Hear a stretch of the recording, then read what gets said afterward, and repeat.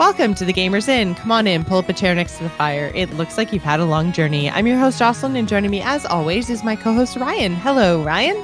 Hello. I can't believe it's been a week already. Time flies. Time flies. When you're having fun? Question mark. I was gonna say that. I had some fun. I had some fun, but it wasn't like 7 days straight. Like, like some people get. Like, I don't know who those people are, but if you had 7 days straight of fun, I need to know what you're doing. What's your secret? Yeah, what's your secret? Like, maybe there's like there's a book, 10 ways to have 7 days straight of fun. Written by, I guess not Ryan Murphy. You need to know the secret to 7 days of fun. But someone send me a Pinterest article or a listicle, something like that. It's got to exist, right? Yeah, I think there's got to be 10 tips, right? Probably sleep is one of them. Probably. Yeah, probably. I would say probably sleep, at least. But it has it. The reason I say fun question mark is, if anyone has been on Twitter or the internet in general, or even the evening news, then you guys are aware of the current Hearthstone drama going on with the dismissal of Blitzchung. And I want to just get this out of the way right off the top, because we do usually have a news section on Gamers Inn. And I didn't want you guys thinking that we were going to go way deep dive into this and be disappointed. So we're getting this out of the way off the top.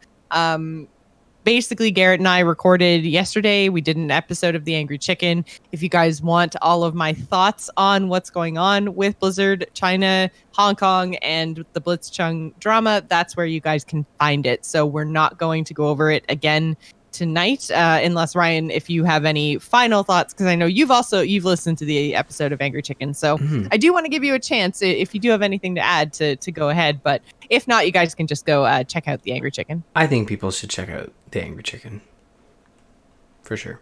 That's fair enough. That's your thoughts. That's my thoughts, because I listened to it and I was super busy the other day and I didn't get a chance to really look into it, and that's where I got sort of the details. So I think a lot of folks, that if they're interested, that's where they should start, and then certainly move on to other sources from there. I think it's a good place to start for sure.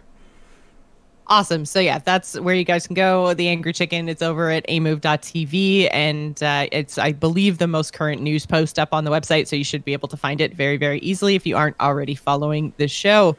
So we're going to talk about what we've been playing this week.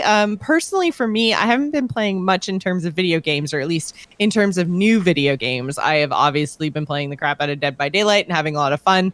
They're ramping up for their Halloween event, and they're bringing a whole lot of changes to the game, and I'm really stoked about that. But this is not a DVD podcast, so sometimes it is for about 10 minutes. I guess, yeah, sometimes it could be. All right, so I'll talk about it just really, really quick, just a little bit. Twist my arm. Yeah, I'll just sprinkle it in here. So yeah, DVD is basically going down the route of, I think Rocket League has done this, but definitely like Fortnite and like Apex and stuff with the battle passes. So you pay a base cost, and then as long as you play the game and complete challenges, then over time you unlock things like cosmetics and more currency. So the way the DVD pass works is it costs $10, and the pass runs for 70 days. So just over 2 months.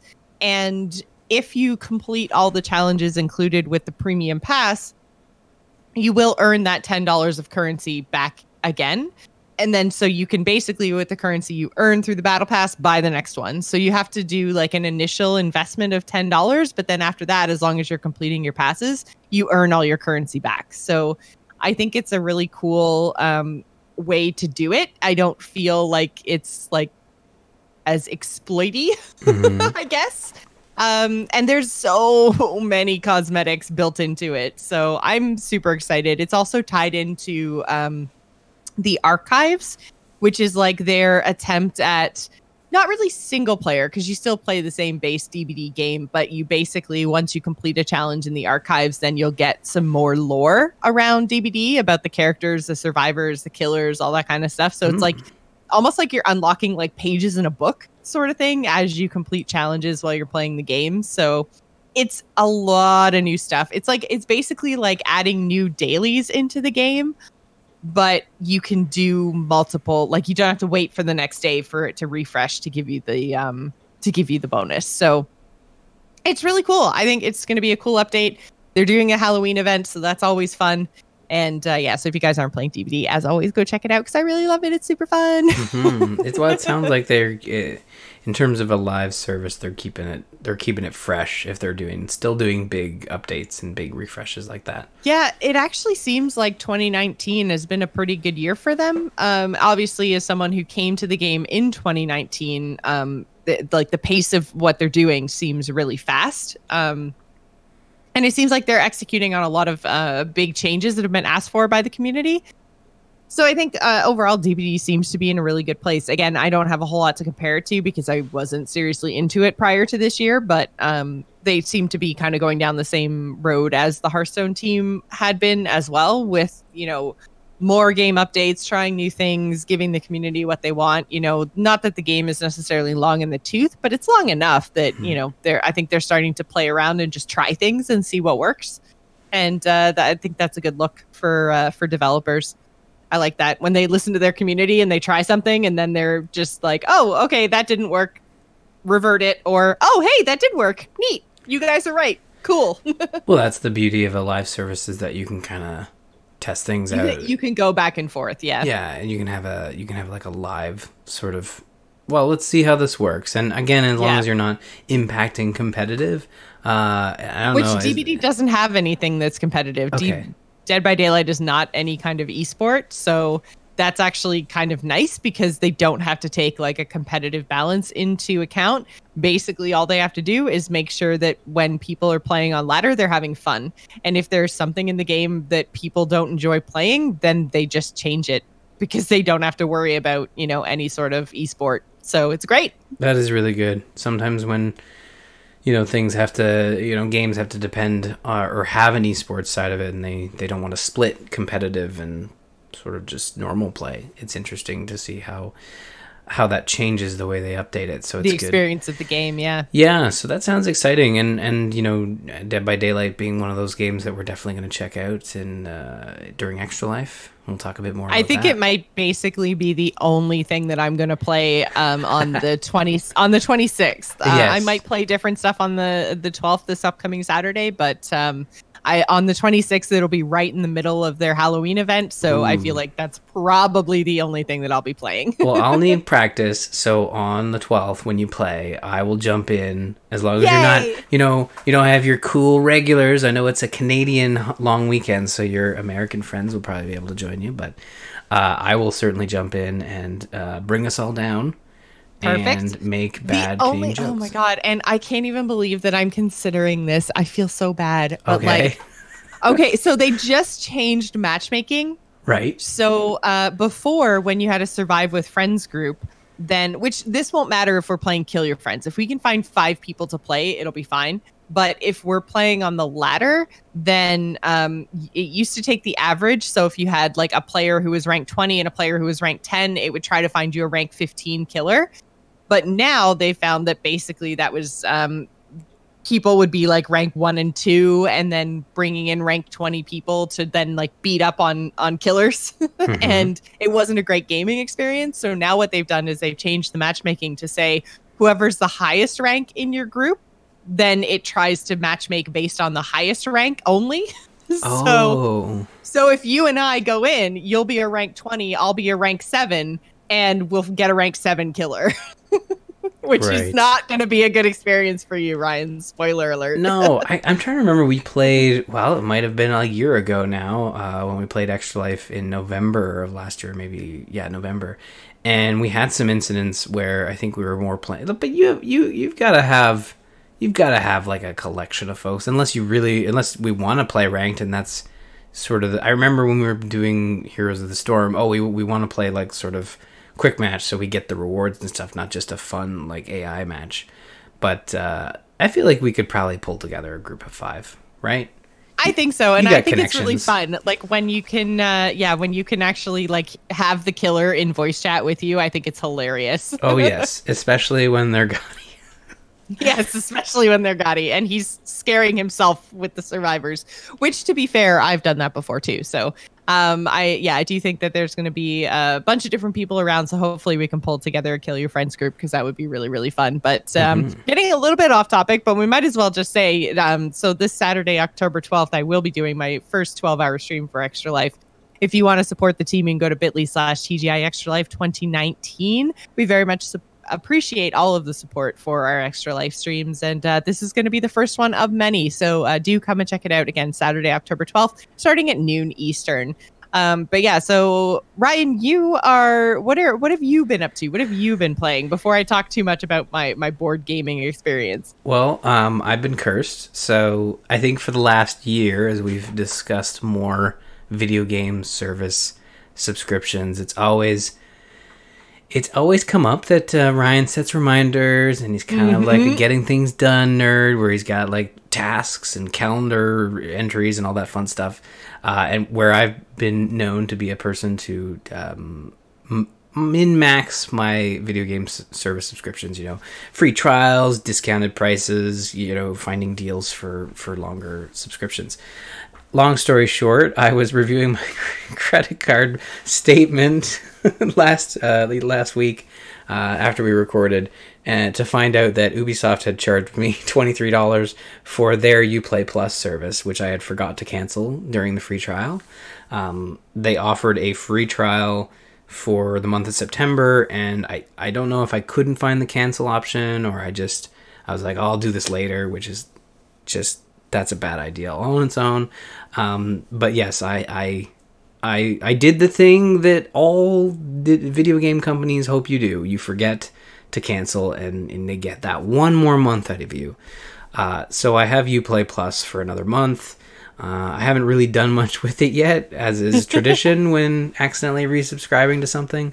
But I feel like I'm going to check out Ghost Recon Breakpoint, which is the newest Ubisoft game. I'll probably talk about that next week. I literally haven't even installed it. So the weird thing is about, resubbing to these subscriptions by accident. It's like, well, there's a reason I forgot to cancel, is because I haven't had time to pay attention to it.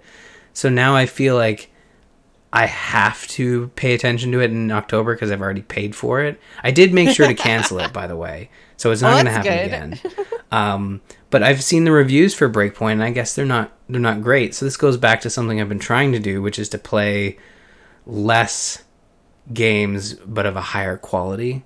And I mean, I don't know how long that'll last. Evidently it'll last a week, and then I'm going to play Breakpoint. But I don't hear it's like a terrible game. I just hear it's just not up to par. Like, it's got a lot of like open world business and sort of like content for content's sake, and I don't know. We'll see how it goes. But yes, Jocelyn, I have forgotten to cancel a subscription, and I'm here to report that it does indeed suck, and it feels really bad. And the only reason I'm able to smile about it is because I can get a chuckle out of the fact that for the last 2 or 3 weeks, every time a service comes up, it's like, and Ryan's really good at canceling these, but I'm terrible. So now I'm part of that club.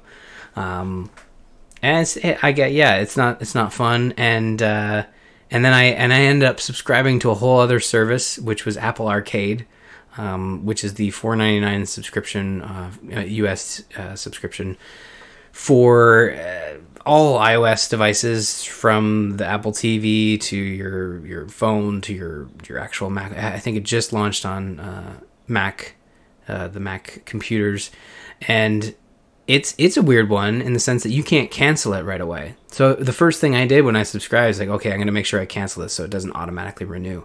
No, that it'll let you cancel, but if you cancel, it actually cancels your free month as well, because you get a free month just for trying it out. So I thought that was a bit sketchy as well. So of course the first thing I did after I learned my lesson with Uplay was to set a reminder in my phone to cancel right at the last minute. So hopefully I don't ignore that. And but at least that one's only $5. But that's how it starts, isn't it? Where you say it's only $5 and oh yeah, and then it spirals out of control, because then before you know it, you've subscribed to like 20 things that are only $5. Gosh. Yeah, well, it's I hope I'll be good with this one. Oh, that being said, though, I think with Apple Arcade, the games I have played, and I'm not going to go into like super duper detail on all or any of them. I'm just going to mention a couple that I've really latched onto, because the cool thing about Apple Arcade, which has launched now for probably 2 or 3 weeks, I held off on getting it because I was waiting for it to launch on iPad. It was a bit of a staggered release where I think it was mid-September on phones, then a week or two later on iPads, and now has just launched this past earlier this week on the Mac. And it's a curated service, all new experiences, at least at launch, in the sense that these are games that have not come out yet. So it launched with, I think, 60 games, and they're all new. You know, they are simpler, games. They're phone games. Some of them are a little more in depth than others. There's I don't know if you remember Oceanhorn. It was that sort of Zelda-esque game on iOS that was, man, it was like hyped for so long, and then it finally came out. If it was only on iOS, then no, because I have not had an Apple phone device for about 4 years now, I think. Okay, it might have been right on the tail end of when you were on Apple, but it was kind of like looked at as this is a true Zelda game for phones, and then it came out without being actually a Zelda game. Yeah, it turns out it wasn't Zelda. It wasn't actually Zelda. No diss, meant towards the Oceanhorn team, but you gotta really bring your A game if you're trying to be Zelda. If you're gonna claim Zelda. Yeah, and but Oceanhorn 2 has launched exclusively on Apple Arcade, and it's got controller support. I haven't dove in on that one yet because, again, it was a bigger product. But what I was looking for was it was such a busy week last week that I was just looking for smaller experiences, sit on the couch, put my AirPods in, and just enjoy something on my iPad. And I ended up checking out Overland, Mini Motorways, Grindstone, those 3 titles over the last week. And they're all very small, simple experiences on Apple Arcade across all the platforms. So Overland is like this interesting roguelike / XCOM / post-apocalyptic game, also with some like survival mechanics. So you're a character trying to survive in this post-apocalyptic world where there's like they're like zombie dogs, but instead of a head, it's like a bunch of tentacles coming out, and it's very like simple design. It's interesting. It's not zombies, but they're definitely monsters. They sound like eldritch horror type monsters. Yes, exactly like that. And you are in a car, and the first thing that happens is you come across, you're trying to escape. You're trying to escape this, this square. It's a very simplified design where there's a couple buildings and there's a road, and your character you move them in a grid format towards the car. You get in the car, you drive away, and then that moves to the next segment. And as you progress through the prologue, you actually get to a point where you're trying to travel across the country. And it's all on a gas system, so you have let's say you have 8 gas, and as you move from tile to tile, depending on how far you drive from map to map, that uses different stages of gas. So say you want to get supplies, well, to go get supplies, it's 3 gas, but to go to this area that may have another survivor for you to recruit, it's only 1 gas. So you can kind of make choices like that, moving across the country into different areas, and you're trying to find gas and supplies so you can survive longer as you try to move your way across the country.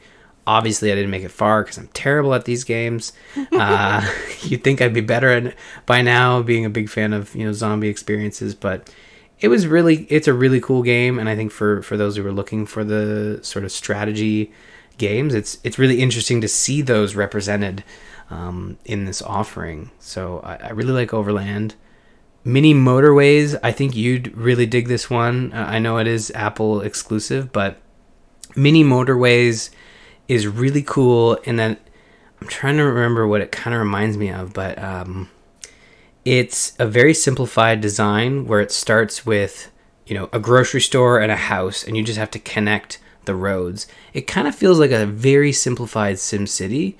Okay, so it's not like a racing game. You're not driving cars on little motorways. You're building connections between places. Yeah, and it's a bit of traffic management. management. We're not talking about Death Stranding right now.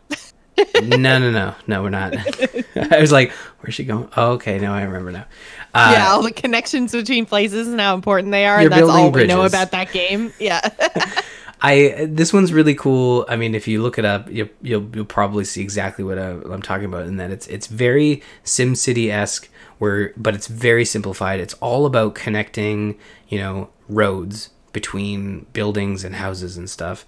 But all these houses and buildings are color coded, so it starts off with a singular red grocery store and a red house, and then you connect the roads, and you have a finite amount of resources to connect roads, so you can't design this very sophisticated highway system. You've got to be very matter of fact. Like, you have 10 road pieces and it's going to take 5 to connect the 2 houses.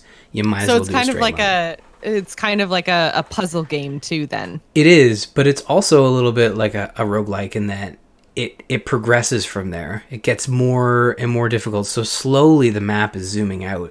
And as the map zooms out, you can tell it's zooming out, but not at a pace where you're feeling rushed.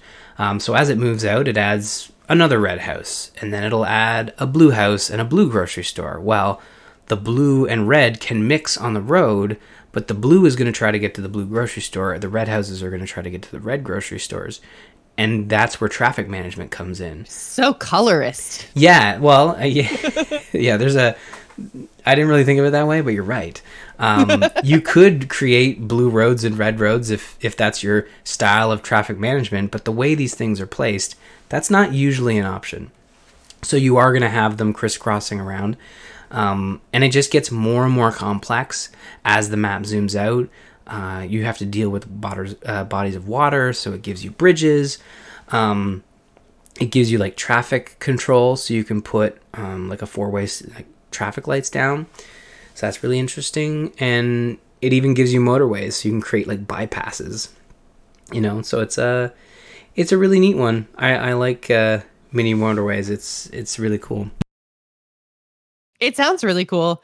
I'm kind of, I guess it's on the iPad, right? So I could dig out my 10-year-old now iPad and see if it would run it. Well, yeah, it might not, because you would need the newest version of iOS, so the one that just came out, which could be tough on an older device. But yeah, if you have an iPad or if you have access to a tablet and you don't necessarily have a phone, I'm not playing these on my phone. I've been playing them on the iPad, and they're really cool. It's a really great offering. And, I'll talk quickly about, Grindstone is a cool little puzzle game, kind of a take on Match 3 by Cappy Games, where you play this dude with a sword and you're killing creeps. So I'm trying to remember what it reminds me of, because they've done all the Match 3 games, but essentially you create a line of similar color creeps, and you create a chain. And that's basically the game. It says okay, here's your board, kill 50 creeps and do it as quickly as possible and then escape. And it adds some twists and turns, it adds obstacles and resources you can collect and ways to chain and switch colors halfway through. So that one's really good. And just today, someone mentioned What the Golf. So it's a golf game, which starts No way. Well, yes, way. It starts very innocently in that you hold your finger down, you pull back. It's kind of like old school web golf or web pool, where you click down and you hold back to kind of set your power, and then you let go and it does the shot. So the first level is you doing that with a golf ball and you don't have to sink it, you just have to hit the flag, so it's a little more forgiving. And then it evolves, and it literally becomes What the Golf, in the sense that you do it again, and there's a little, putter there, but instead of the golf ball moving, the putter suddenly, goes off it's the golf ball. And you're okay, that's weird. And then the next one is a fully fledged person with the golf club and the golf ball, and you do it again. And in this case, instead of the ball moving, the whole person moves as if it's the golf ball. And it just gets wackier as it goes on and on and on. And it's a series of challenges to try to get some object from one side of the map to the other side, and then constantly switching vertical to horizontal, 3D to 2D, different isometric views. It's really interesting, and honestly probably my favorite experience so far. It's so unique. Really? Yeah, it's really, really, really interesting, and it just keeps getting wackier and wackier. I just played one before we started recording, and I mean, some of this could be considered a spoiler if you're looking for the surprise of it, but one of them was it was a Mario game. So you played a character, and instead of like when you use the power meter, it just creates the character jumping, and you move through that way of the game, and it's really quirky and fun with the music. It's like the Mario music, but it's just someone saying "What the golf" to the chorus. So it's Okay. it's one of those weird indie titles that just kind of nails it in terms of feel and look and feel and stuff like that. So again, if you have a tablet, I know everybody doesn't have, a phone, but I don't know, like, is it safe to say that, iPads are kind of like the best tablets you can get? Like, that's not arguable now, is it? Like, maybe Surfaces come up a little higher, but you're just buying a fancy laptop at that point, aren't you? Yeah, honestly, in terms of the tablet market, I bought a gaming laptop and have never kind of looked back, so I'm not 100% up on what's the best. I would say an iPad is probably a safe bet, but I have no idea if that's just my like Apple bias talking, or if that's actually the truth. Like if it's actually the most powerful, easiest to use piece of kit on the market. I don't know. Yeah, I don't know either. I'm unfamiliar with the current tablet market. I've used a couple of Android tablets, but mind you, the folks that have purchased those are buying low end, and they're never good. But like maybe like a similar high end Android tablet would be equivalent to like an iPad, but from what I understand, the iPad certainly is like one of the higher offerings for that sort of thing. But yeah, Apple Arcade's really good. Google launched a similar service, a competing service in the States only just recently, where it's like $4 a month and it includes apps, but from what I'm hearing, it's not as solid an offering in that these are all new games on Apple Arcade. Like maybe eventually down the road, they'll like graduate from the subscription service and you'll be able to buy them, straight up, and they'll leave exclusivity with Apple and be available on Android. But it's a solid service, totally worth the $5 a month. I definitely can see myself continuing if they keep up a steady pace of releasing these titles. I can also see me taking a break and coming back, now that I've had my fill of iOS gaming. But What the Golf is really good. If you're at all curious and you don't have access to a device, certainly look it up. It is certainly What the Golf. Fair enough. So this week/weekend for me, I did not a lot of video gaming, but I did a lot of board gaming, and part of that was actually we went to Toronto, and we had like this dine with a DM experience, and so there were 6 of us that went, 3 couples, and we actually played D&D for the afternoon with this like one-shot campaign, and it was actually really fun. I was surprised because I am not a big fan of D&D. It's not my jam. Hasn't been my jam for a long time. My husband is a DM. He runs a couple of different campaigns, and he has a lot of fun with it, but it's never been my thing. And what I really liked about this experience, the way it was crafted, because I was also really confused because like the one time like you and I played D&D before was like it would take us 2 hours to get through like 3 skeletons. Because the combat just takes so long, and it's just like you're going from person to person to bad guy, rolling dice, the whole time. And it's very, very time consuming. So this was kind of like a non-combat scenario. It was a heist, which was really cool. So it was like we met a dude in the tavern, and we saved him from some guys who were trying to assassinate him. And the way that we did that was basically just like the DM was like, here's all the things your character can do. Pick one. Tell me how you want to, kill your ninja assassin guy, and, we'll assume you roll a 20. So I was like, basically there was like no hit points involved, like no nothing. It was just like an introduction to like D&D spells and combat and stuff. But then most of the rest of it was just like he went around the table and he's like, okay, now you guys have to go heist a diamond for this famous guy. So who wants to do what, given what your characters can do. Like, do you want to go to the estate? Do you want to check things out? Do you want to hire mercenaries? Do you want to blah, blah, blah, blah, blah? And it was like a whole bunch of just RP, I guess.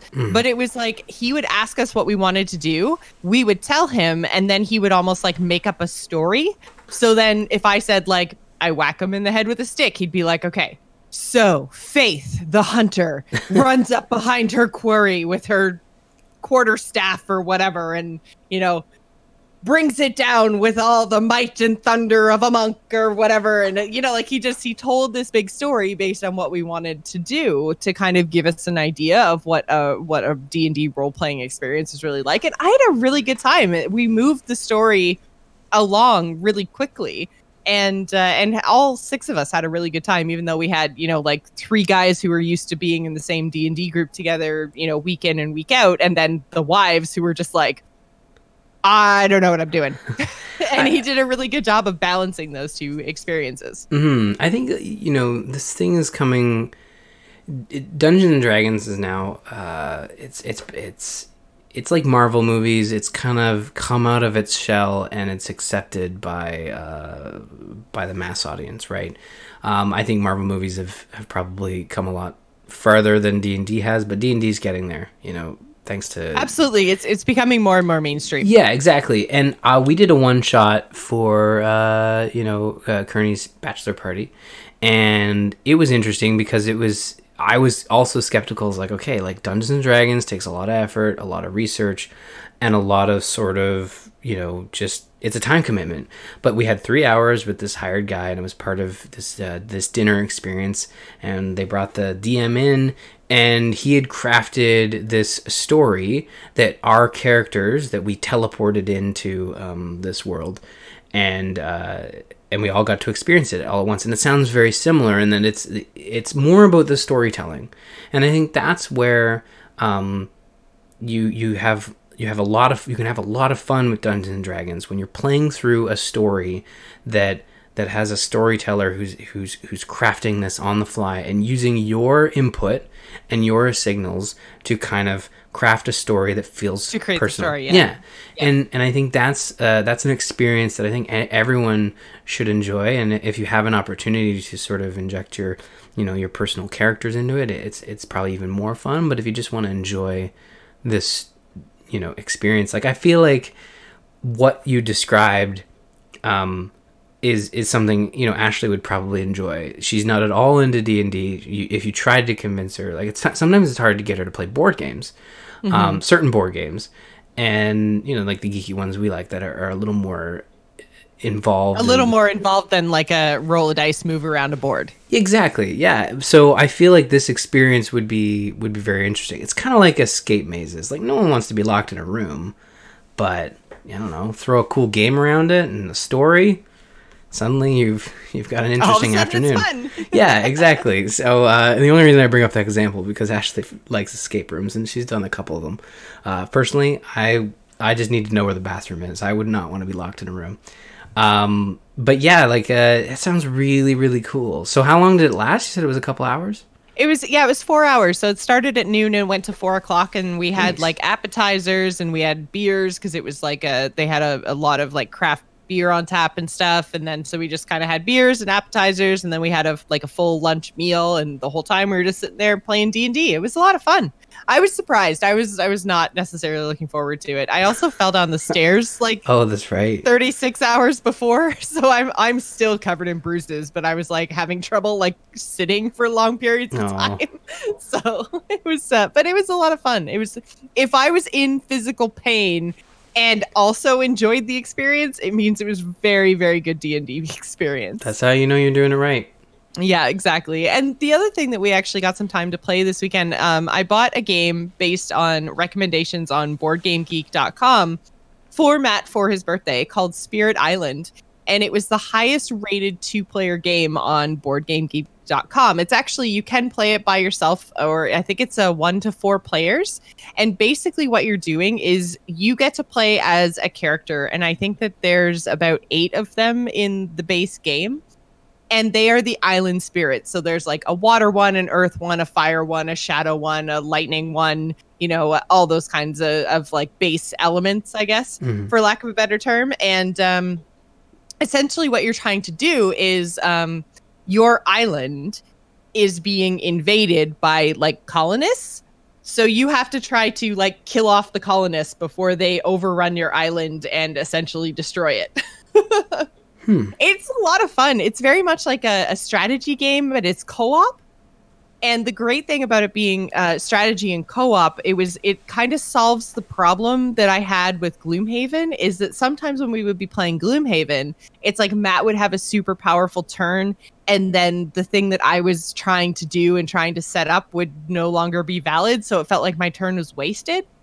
But in Spirit Island, everyone moves through the phases of the game simultaneously. So it's like we can, like Matt and I can talk to each other and be like, okay, I'm going to deal with this group over here. I'm going to deal with this group over here. And it's like all of our stuff happens at the same time. So his turn never negates my turn. So it felt like a more seamless and fun experience that didn't have like any sort of initiative order to make it feel like my turn didn't matter. So I like it. I mean, the art is awesome.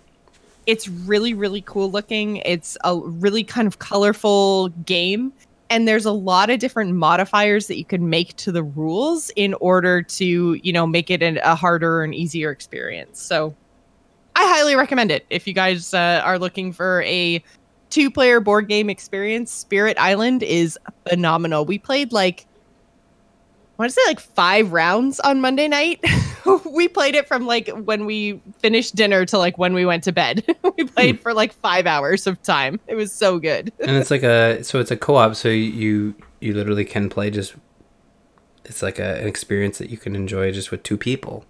Oh, yeah, it plays like the reason I picked it was it said it plays best with 2 people. You can play with up to 4 people, but it gets a little chaotic. Versus like playing with 2 people, it's like it's easier to coordinate. The island is smaller. It's quite balanced at that level. Like you can play it alone as well, but it's a more fun experience, I think, with 2 people. So it's really, really good. Yeah. I really enjoyed it. And because you can, each spirit has different like strengths and weaknesses. So there's like offense, defense, utility, movement, and fear generation. So that's another thing is you can, if you essentially make the colonists fear you enough, then you get really powerful effects, and you can, like downgrade them from, a city to a village, or, from a village to just a lone settler or something. And the smaller the settlement and the less kind of people in each space, then the less damage that they do. So there's some really, really powerful effects based on how much fear you've generated as these spirits of the island. It has a lot of really good flavor to it. Yeah, so I had a lot of fun playing it. So if anyone's looking for a physical board game to play with a significant other, this was a lot of fun. Plus, I always like playing co-op experiences with Matt because we're both so competitive that, competitive board games don't work out well for our marriage. Yeah, it's almost like you got to check them at the door, right? Yeah, exactly. Is that a competitive board game you brought there? You're going to have to leave it outside. No. Yeah. So yeah, it was a lot of fun. You guys should go and check it out. We also it had an expansion that just came out recently that we haven't sunk our teeth into yet because we're just having so much fun with the base game. So, but yeah, there are expansions coming out for it and stuff. And I think it's pretty recent. I think Spirit Island itself came out last year, so might be new to some folks. And did you mention you were able to get it just through normal means, like an Amazon.ca type situation, or do you have to go to the game shop? Actually...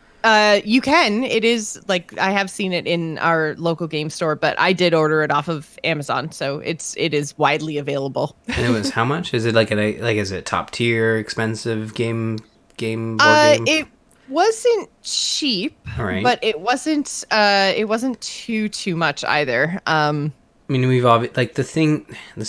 I think it was before. Probably around like $40 or $50, but there's a lot of pieces to it. Right. And this is something we've talked about before. Like, for some reason, we've accepted the fact that games in Canada cost $80, and then I look at a board game that's going to cost $80, and it's like, wow, that's expensive. It's like, well, Ryan, like, you pay a couple hours of that $80 experience, and then sometimes you don't go back to it. At least with a board game, you're going to get 2 hours of fun with a lot of your friends, and then revisit a couple years later and be like, oh yeah, remember that game? As opposed to Sonic at the Olympics or Sonic Forces or whatever. It cost you $80. Poor Sonic. Well, you know what? It's just Sonic games in general. I've had a bad bad experiences with.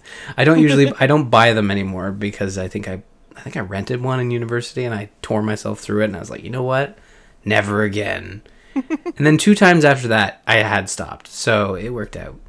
But yeah. But yeah, so sorry. The base game of Spirit Island, you're right, is $80 Canadian, so it's probably about 60 American if I had to guess. And the expansion is only $35. So again, that would probably be around $20 American, I would guess. So, but you need the base game in order to play the expansion. So, but it's still we spend much more than that on board games. We've spent much less than that on board games, and this is a very, very good experience specifically for the two of us. And I feel like it's also the kind of game that I could, bring my mom in as well. Cause often, when we have family dinners and stuff, like my brother and my dad, they're really, really not into board games, but my mom loves them. So even trying to find an experience that's good for 3 people, sometimes it's really hard to do. So we've been playing things like Ticket to Ride or whatever with her. But Spirit Island it's nice to have more options in that realm. So yeah, I highly recommend it. It's really, really fun. If you're looking for something to play with a couple of other people, then good co-op experience, challenging. And like I said, flexible. So you can make it more challenging for yourself, depending on, your level. There's a little bit of RNG in it. So you basically are picking powers from a deck. So you're kind of there is an element of card-based randomness in the game, so it keeps it fresh, which is nice. But yeah, I'll check it out. I like that it's flexible and you can play around with the rules and stuff to make it harder or easier and things. So yeah, go check it out. Something else you should check out. Talked about it a little bit earlier, but I'm going to talk about it again because it's my show and I can do that. Saturday, October 12th. I'm going to. I thought you were going to talk about Dead by Daylight again. I'm like, oh, okay, no. Yeah, I guess. No, I'm not talking about Dead by Daylight again. Well, I guess it's sort of or in a roundabout way I am, because I'll definitely be playing it this Saturday, October 12th for Extra Life. If you'd like to support the team, go to bit.ly/TGI Extra Life 2019 to help us out over there. You can also, if you like the show and like what we put together, head on over to patreon.com/thegamersin to support what we're doing. That brings us to our topic of the week this week, which of course we're talking about Sony's PlayStation 5. We have a release date-ish. We have a release season, I guess, is a better way to think about it. But holiday 2020, we're going to have PlayStation 5s in our hands. Are you going to be picking this up day one? Man, you know what? This is such a loaded question. I don't know. Like, games are important. Everyone's focusing on the hardware. Microsoft's focused on their hardware. Sony's now focusing on their hardware. I know talking about games can cannibalize your current generation as you're finishing it off with such titles as Last of Us Part 2 and stuff like that. So for me, it all comes down to the games. I know we've talked about this before, and I'm content with my current offerings of tech, right? So I really don't want to spend $600 to $700 on a new console. So kind of hoping the games aren't great, but this hardware sounds really cool, in terms of next generation. So tell me about the PlayStation 5 and what it's actually bringing from a hardware perspective. Yeah, so one thing that people were questioning, Mark Cerny, sort of the hardware specialist with Sony Interactive, was talking about ray tracing. It's all the rage. Everyone's talking about ray tracing. It's big these days. And then they were saying that they're confirming it's not a software level thing. It's going to be acceleration done by the GPU hardware, which is perfect. That's what people want to hear. Ray tracing makes things look better, so that's a good thing. 100 gigabyte optical discs, which is up from the 40 gigabytes I believe that we have on the PS4 discs now. Those are going to be played using a 4K Blu-ray player, so I think that it's safe to say you'll be able to play 4K Blu-ray movies on your system, so that's good. They also talk about modular installs. I don't know if this is interesting to you, Jocelyn, but with a limited hardware or hard drive space, it being an SSD, to keep costs down, they're probably going to have to limit the size of that thing. Like, I don't see it being more than a terabyte. And if you have 100 gigabyte games, you're probably going to want to, omit the multiplayer or maybe even the single player of certain games. So you'll be able to choose certain parts of the game to install based on your preferences, right? So that sounds awesome, because I know I have run out of space on so many different hard drives. I have to buy a new hard drive for my PC. My freaking PlayStation is full. My Nintendo Switch, oh my God, that thing filled up in like a day. Of course it did, yeah. Yeah. Well, so I had to buy a little micro SD card thing for the Switch, but space is a huge problem now because I'm super lazy, Ryan. I don't know if you know this about me, and also I don't really love leaving my house, so I buy digital downloads of basically all of my games. Well, so I run out of space so fast. Yeah, and the thing is now, like with the Xbox One, the PS4. Those are already installing to the hard drive, and that is not going to change with the PS5. You are not. That disc is just a data delivery service. Yeah. You are installing it no matter whether you like it or not. So that's why it's interesting that it will be modular if supported by I'm assuming if supported by the developers. So, and I hope that goes the other way too, in the sense that if I install the whole game and I know I've done the campaign, I can just uninstall the campaign portion, because in if you look at Call of Duty, when you compare the multiplayer to the campaign, I would assume at launch at least the campaign is going to be much, much larger due to the assets required to throw together a AAA campaign, right? So that's a really good feature, especially if you're trying to min-max space. And then, they talk about the controller a bit, and they say weight-wise, a lot of people were complaining that the PS4 controller felt pretty light. So it's going to be a little heavier, probably closer to a little bit lighter than an Xbox One controller, which I feel is a really good weight. I like the Xbox One controller's feel. I was going to say, we've talked about this so many times, but I feel like in controller wars, Xbox wins hands down for me. Yeah. The Xbox just feels better in my hand. The form factor's better for me. The weight's better for me. I have really long fingers, so I always feel like on the PlayStation controller, like, first of all, I feel like I'm going to snap it in half, but also my hands are just, my fingers are never, or the buttons are never where I feel like they should be. Yeah, I find with the PlayStation, the DualShock design in general, it's just they got it to a point where they were happy with it, and I think the PS4 didn't have like a lot of tech in the controller. Like it was a DualShock with some added features. It sounds it had the touch pad thing. It did. Right? It was very. It does have the touch pad. That's its like tech piece. That's its selling feature. Yeah, and I think they used it strategically at launch, and then it just became a giant button from henceforth. And basically, yeah, I don't mind mashing the giant button. I kind of like it now. I'm pretty sure they're getting rid of it with the PS5, but it was kind of neat to have that giant like panic button you could push. It was really cool for like answering calls and stuff in games where it's like, oh, I gotta push this big giant ass button. But yeah, the DualShock 5, which is not the official name, but let's face it, it's probably going to be. They did confirm that the PS5, the PlayStation 5, is the official console name. But the new controller is going to have adaptive triggers that are designed to adapt naturally to different weapon types, like a bow and arrow or a machine gun.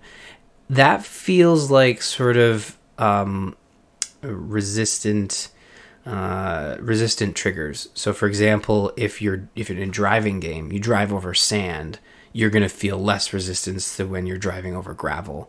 And if programmed right, that would be really cool. That would be super cool. It's a very specific feature that it could be a novelty, but it could also be a game changer. But the Xbox One actually had something similar to this, where it didn't use sort of haptic feedback with adaptive triggers. Like there was no resistance there. There was actually rumble in the triggers.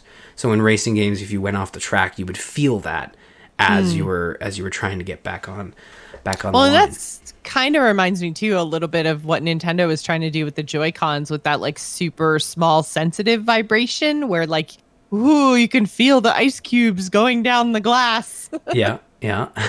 And I'm sure that PlayStation's probably going to make more use of it, and I am interested to see what it's like with, you know, driving over different textures or pulling weapons on different, or pulling triggers on different weapons. Not that I really know the difference between, say, like shooting a handgun versus shooting a machine gun versus like pulling back an arrow in a quiver. But I mean, if they do it right, then it should just feel right. Does that make sense? Like I feel like I'm stating the obvious. But no, I get where you're coming from.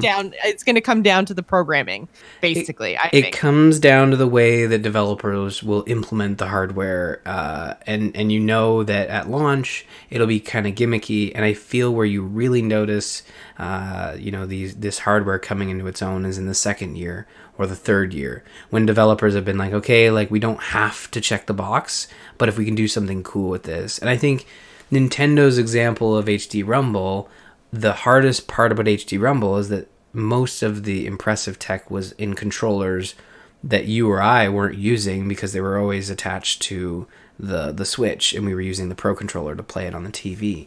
And I never really experienced it, and a lot of games haven't come forward with it to be like this immersive feature, right, outside of a couple of minigame experiences. But they say that it could be a distinctive and surprisingly immersive tactile experience, but I mean, their words, not mine. I will have to see, but I guess they've prepared a few demos that they're showing off with the PlayStation 5 now to kind of show off the controller and its abilities. But it kind of sounds like they're the new tech that they're putting into this controller. So the big giant touchpad button, but for the PS5, right?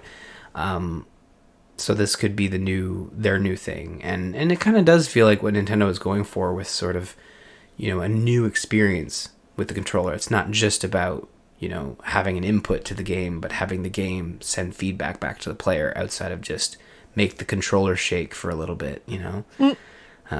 So yeah, that's pretty much it. I'd imagine this thing would release in probably November of next year. We'll probably get our first games at E3. I think once Last of Us comes out in February, that pretty much opens the floodgates for let's talk about PS5 games. But yeah, I don't know. What about you? Like, do you feel like this hardware unveil, like, is this the next generation console you're going to look at, or are you going to wait? You're going to wait for the games, right? Yeah, I really think I am. I mean, I do find the idea of being able to install different pieces of the game to be really compelling because, I mean, you mentioned even just Call of Duty talking about like just installing the multiplayer, where I might do it the other way and like just install the single player and not touch the multiplayer in a lot of different instances for a lot of different games. So I like the idea of being able to control my data and my space without just saying like, yes, I want to totally get rid of game A in favor of game B, when really what I want is like a piece of each. So I do find that a really compelling solution. I like that. I don't like the existing controller. Like, Xbox wins in the controller race for me. Although we'll have to see what this new PlayStation 5 controller actually feels like. But really, it will come down to the games. And I'm 99% sure I'm going to pick up a console, whether it's going to be the Xbox or the PlayStation. And like I say, Xbox in general wins out in the controller wars. But it's really, I think, going to come down to what game offerings look like, because I have not been very... I haven't been very impressed with our, like, the Xbox only exclusive stuff. And the other kind of downside to the Xbox is that most, if not all, of the experiences lately have been available on both the console and the PC. And I love PC gaming. So if I'm already going to be gaming on the PC, like, I might even want to, we were talking a little bit before the show about the Xbox, the super expensive Super Pro controller that I love and want real bad. I might be convinced to just buy one of those, plug it into my PC, and then play games on the PC instead of buying an Xbox console. So I feel like Xbox has a lot more convincing when it comes to getting me to buy the next gen Xbox, because I already have a PC. So I might just go PlayStation because of that reason. No, I think if you're looking to maximize how you play the games going forward, if you are up with PC hardware, it makes sense. You probably want to get like a PlayStation 5 again if you want to maximize the amount of games you can play, because you're right. Microsoft has been very clear in saying that any Microsoft exclusive games are going to come out on both PC and Xbox. Sony's made a similar statement, but more along the lines of creating a healthy community for their games. So multiplayer focused games might come out on both consoles with both PC and PS5 to support a larger multiplayer community through crossplay. They haven't come out and said like, hey, we're gonna have Last of Us Part 3 on PC. I don't think that's ever in their cards. It's similar to Nintendo. Like, they're not gonna put the next Mario game on the Xbox or PS5 because they're cool with their Switch selling millions of copies. But yeah, I will see where it goes, but I agree. The only reason I bought an Xbox One is because it was the only place I could play Halo, but Halo Infinite is coming to PC. So I have a choice. It'll also come to the Xbox One X as well. So that's also interesting, is they're doing...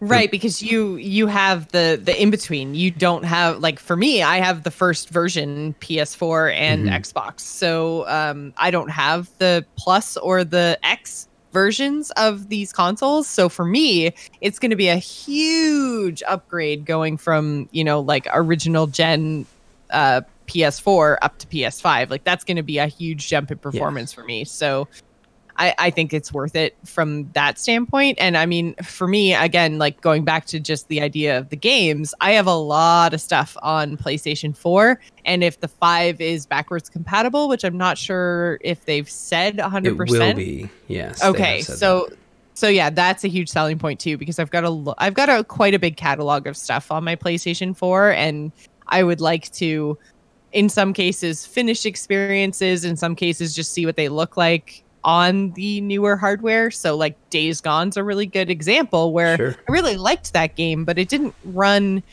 the greatest. Like, it was okay, but I definitely noticed some times where it struggled. Exactly. So I would like to see what that experience is like on new hardware, and I can only do that with the PlayStation. So I think I'm like 80% PlayStation right now. The only thing that is holding back that extra 20 is the controller. Because like I say, I'm an Xbox girl. Yeah, we'll see what the exclusives are for the PS5, but I feel like same with the Xbox One, I can hold off on purchasing until like some exclusive comes along and play, the games on the Xbox One X if that's how they do sort of the cross-platform play, or on my PC, I can work with that.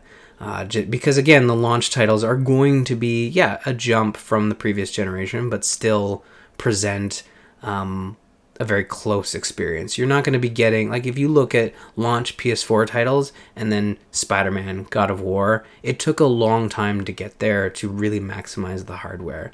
So I'm cool waiting to purchase for those big experiences, but they launch with, we've already talked about this, if they launch with Horizon 2, we're both buying it day one. And that's 100%. It's probably going to happen now that we've said that out loud. I mean, we're due up for a sequel to that game in holiday 2020. And it would be a perfect launch title. Oh, I guess I better start saving, honestly. Like, let's be honest. Yeah, exactly. All right. Oh, man. If you guys would like to tell us if you are going to be on the PlayStation 5 bandwagon or if you are Team Xbox, then you can let us know either by going to the Discord and chatting us up over there. It's bit.ly/TGI Discord. Or you can email the show at info@gamersandpodcast.com like Travis did. Travis wrote us in and says, "Hi, Joss and Ryan. I'm a father of 2, and my oldest son, Noah, recently turned 4. I distinctly remember receiving an NES from my grandmother. I grew up a gamer and have long awaited the day when I can share my love of the medium with my kids. I've been monitoring the Switch for a while now, and I'm considering getting one for my family for Christmas this year because Noah has expressed interest in mobile games and sometimes sees me playing games on my laptop. We hooked up the SNES Classic last weekend and tried playing Super Mario and Mario Kart. It's new for him, so he struggled with the controls a bit, but seemed to be enjoying trying to play. In the event that I do pick up a Switch, what do you have any games or you could recommend? Oh my God, sorry, I'm tripping over this so much, you guys. Do you have any games you could recommend for kids just trying to get used to playing games? Anything that offers a no fail state so he can get used to walking and jumping would be great. Ryan mentioned the Paw Patrol game on the show this week, so I thought so I looked into that a little bit. Looks like it could be an option. I also recall each of you mentioning the ability to create levels in Mario Maker 2 where there's no way to actually die. The Lego games may be another option, but I think the puzzle solving aspect may be a little too complicated for him. Any feedback is appreciated. Ryan, what were the first games you introduced Caden to? Thanks so much for your time and all the amazing content. It's truly appreciated. Travis, thank you so much for sending this in, Travis. Ryan, you are definitely the expert in this email, let me tell you. I mean, Mario Maker would be or I guess Mario Maker 2 would be my initial thing, because then you can kind of increase the difficulty in the levels as he learns, so you can really tailor the experience to him. That would have been my first recommendation, but Ryan, you definitely have much more insight when it comes to what a 4-year-old can handle than I do. Yeah, so it's interesting because I believe we talked about Mario Maker on the show, and that was your specific suggestion, and I thought it was a great suggestion. It would totally work. So if you, and the other thing too, if you want an excuse to buy a Switch, this is the perfect opportunity to say it's for your kids. Because you can pick up a Switch, you can get Super Mario Maker 2, and then you can craft levels that are specific to the play style of your kids. I know with Caden and I tried to get him to play Super Mario Maker 2, and he loves controlling Mario. He loves trying to jump. He's not as big a fan of pits or enemies. He likes enemies on screen, but he doesn't like enemies when they're, well, you saw the level he created. He didn't quite like it. But that's a good one where you can ramp it up. You can create you can create instances where there are no fail states. So just getting Noah used to the fact of walking and running and jumping. That's the biggest problem I find with introducing your kids to games is the coordination aspect. I mean, that's the big reason they say video games does train your hand-eye coordination. So it's not a bad thing, I think, personally, to get your kids to play games. I know people in my life that would completely disagree with that, but I think I turned out pretty good. I think Super Mario Maker 2 is a great reason to just kind of, treat yourself and find something that you can custom tailor to getting your kid on board.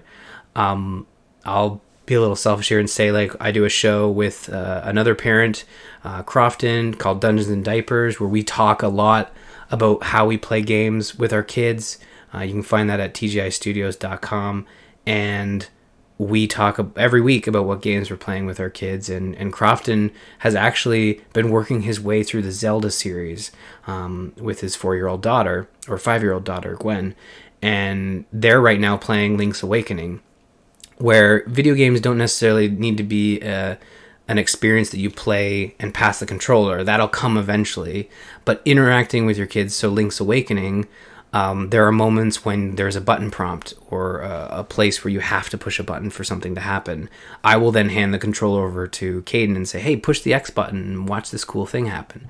And that sometimes is the moment that gets them really interested in games. It's just that interactivity. And then there's also things where, like, I was playing Mario Kart on my phone and the kids come over and I'm like, oh, what's that? And there's a bunch of flashing lights and they just want to sit there and kind of just watch it like it's a TV show. Yeah, or and interact with it and get excited when you launch a shell or get frustrated when you go over another damn banana peel.